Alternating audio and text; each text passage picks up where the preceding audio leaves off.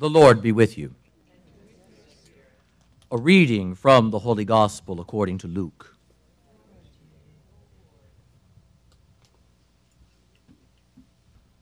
When the days for Jesus' being taken up were fulfilled, he resolutely determined to journey to Jerusalem, and he sent messengers ahead of him. On the way, they entered a Samaritan village to prepare for his reception there.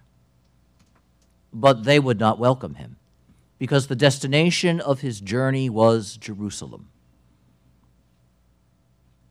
When the disciples James and John saw this, they asked, "Lord, do you want us to call down fire from heaven to consume them?" Jesus turned and rebuked them, and they journeyed to another village. As they were proceeding on their journey, someone said to him, "I will follow you wherever you go." Jesus answered him, "Foxes have dens, and birds of the sky have nests, but the Son of Man has nowhere to lay his head." And to another he said, "Follow me." But he replied, "Lord, let me go first and bury my father." But he answered him, "Let the dead bury their dead, but you go and proclaim the kingdom of God." And another said, "I will follow you, Lord, but first let me say farewell to my family at home." To him Jesus said, "No one who sets a hand to the plow and looks to what was left behind is fit for the kingdom of God."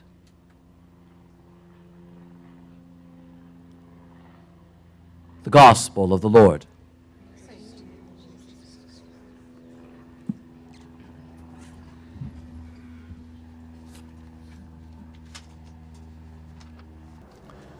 With the change of color, it becomes really obvious that we are firmly back within that part of the year the church refers to as ordinary time. The season of Lent has passed, Holy Week has passed, the season of Easter has passed, Pentecost has passed, and the great feast days over the last several weeks now have all concluded. And we find ourselves in that time designated as ordinary. And this is a good moment to just pause with that word, because that doesn't mean that this is the time the church says is not special. The word ordinary has a very particular meaning in the Catholic context. For example, Bishop Barres, precisely as the bishop of the Diocese of Rockville Centre, is declared to be the ordinary of the diocese, which doesn't mean he's the regular guy of the diocese. And this idea of ordinary doesn't have a note of special or not special about it. It has a note of being put into good order. To say that this is ordinary time is to say that this is time that has a very particular order to it. Just as the bishop is that one who puts in order the life of the church in his diocese. And the order is the order of the gospel of Jesus Christ. And again, that might sound strange when we first hear it and think, well, isn't every time of the year supposed to be put in order by the gospel of Jesus Christ? And yes, that's true, but in different ways. During the part of the year we refer to as ordinary time, its distinctive hallmark is that we read through one of the Gospels in order.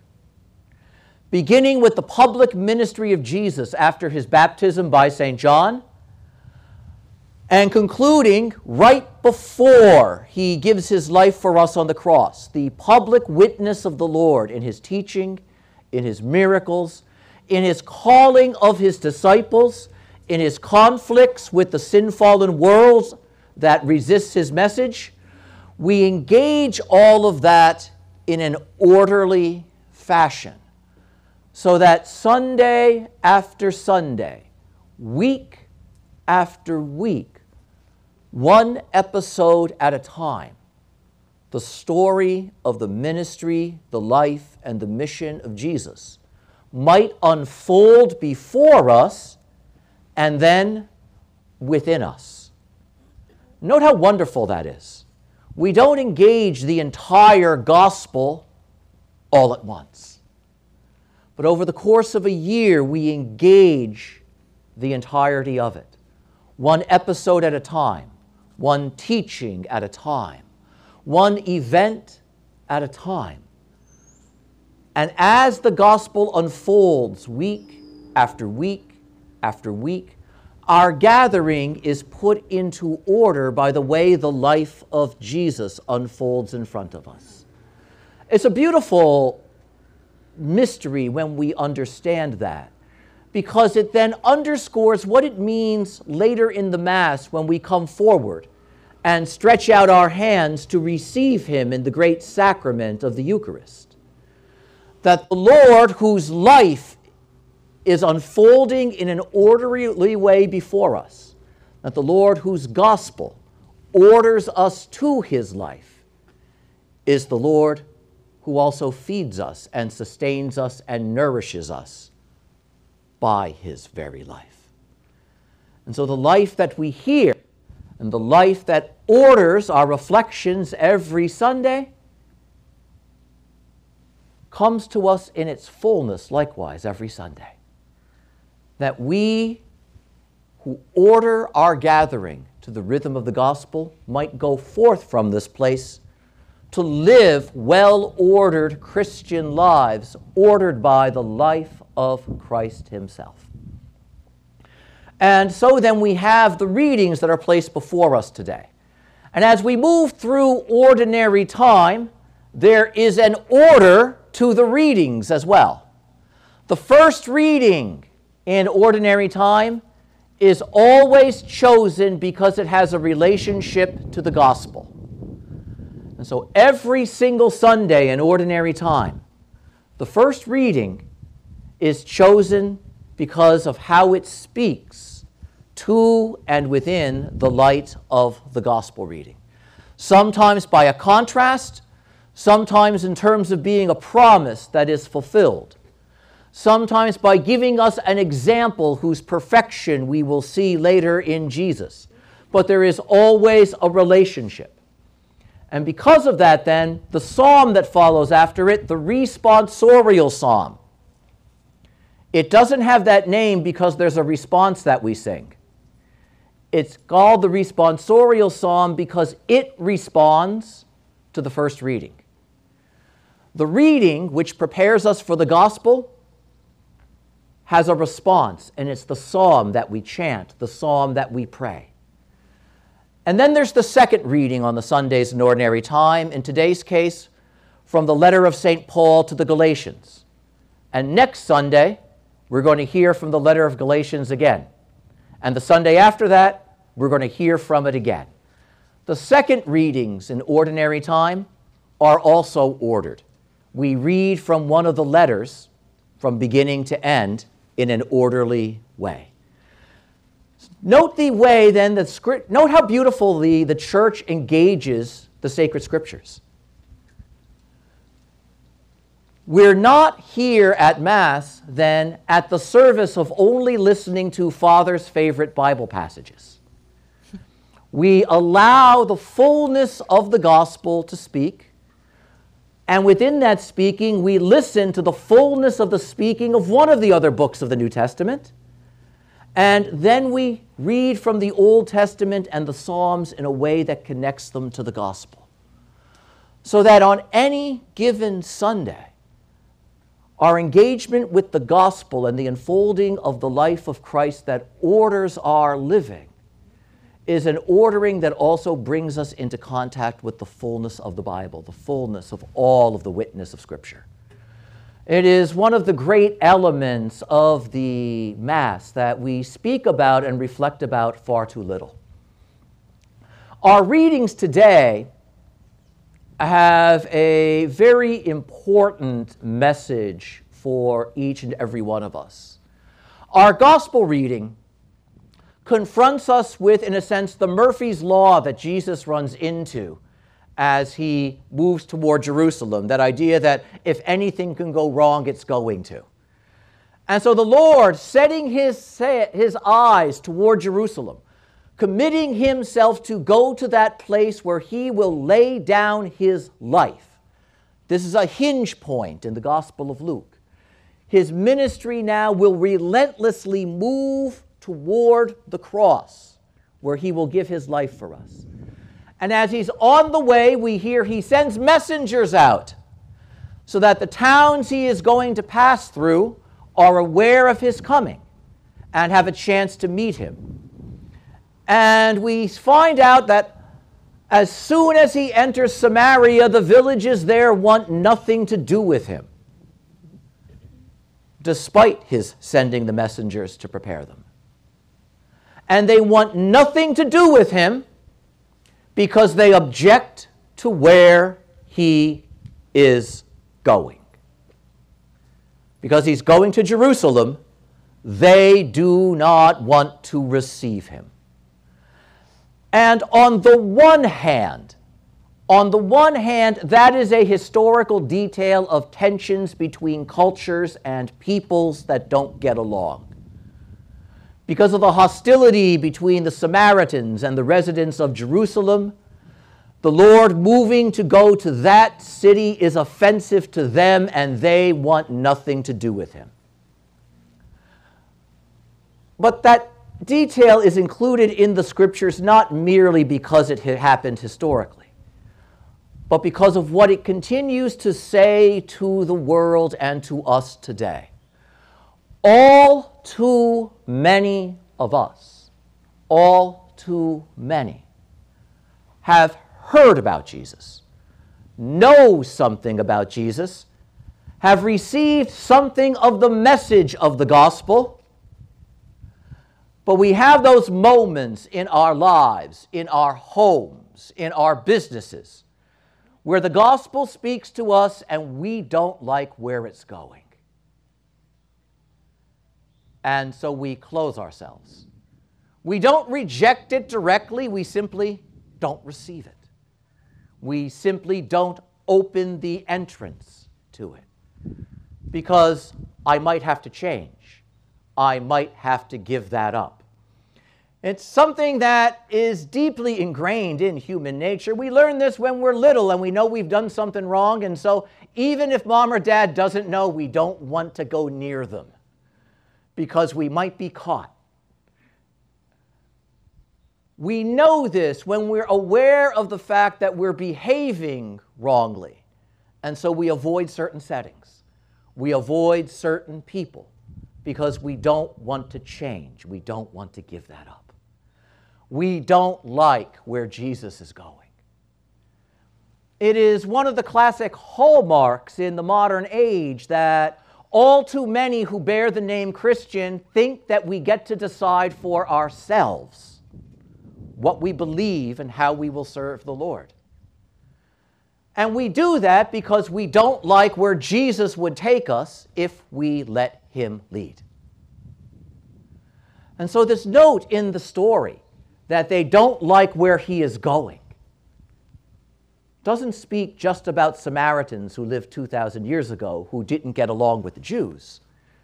It speaks to the heart of man today and that tendency that lives all too readily within each of us. But note, the Lord doesn't stop moving to Jerusalem because somebody doesn't like it. Jesus is many things, but he's generally not really concerned about our preferences.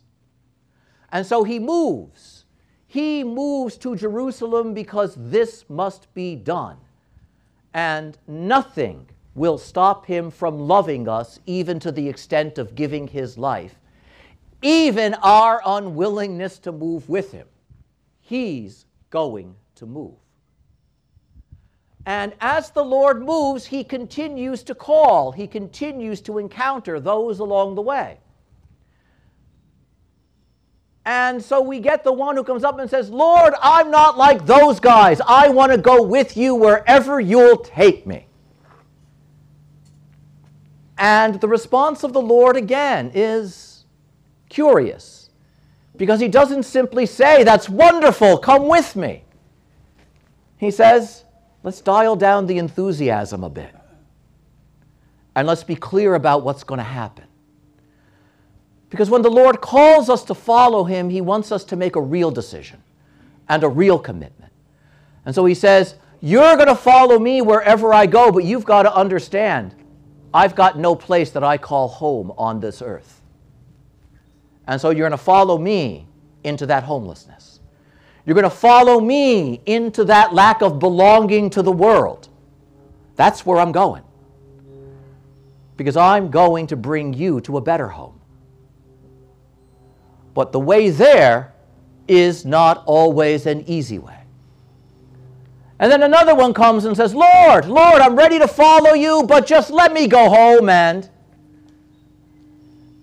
again, what we have is one of those marvelous types of the Christian heart. St. Augustine beautifully said, a few of you guys have heard me say this numerous times, in a fit of enthusiasm, convert me, Lord. Save me, Lord. Change me, Lord, tomorrow. And we find ourselves doing this over and over again. I want to follow the Lord, but I've got something to do first. And when I take care of it, then I'll work on my faith. And what happens? We engage that thing, we take care of it, and I want to follow the Lord, but now I've got this other thing I've got to do. I've got so many things I need to attend to. It's not that I don't want to follow you, Jesus. It's just I've got to take care of my stuff. And so the harsh answer, the harsh sounding answer that the Lord gives is a wake-up call. Sooner or later, you have to be about following. Sooner or later, you have to move. Sooner or later, all of those other things can't continue to be more important than me. Sooner or later, all of those things can't be more important than your eternal salvation. Because that's the part we get wrong. In choosing these lesser things over the Lord, what we're really saying is, this is potentially more important than eternal life for me. This momentary happiness, this momentary success, this momentary bit of business that I need to take care of. It's not that any of those things is bad, but it's often the case that good things get in the way of better things. That is in no small measure the fountain of sin. It's not that we choose to reach out to things that we know are bad. It's we reach out to something we think is good instead of giving ourselves over to something better. And so the Lord is saying, sooner or later, moving with me means moving. Moving with me and following me means moving and following and letting me lead, because I know best where we have to go. And where we're going is toward life.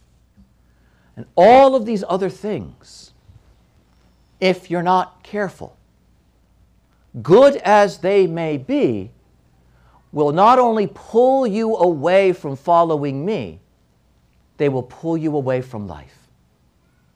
For the bits and pieces of a life that passes here, we often lay aside the fullness of truth that brings us to a life that doesn't end.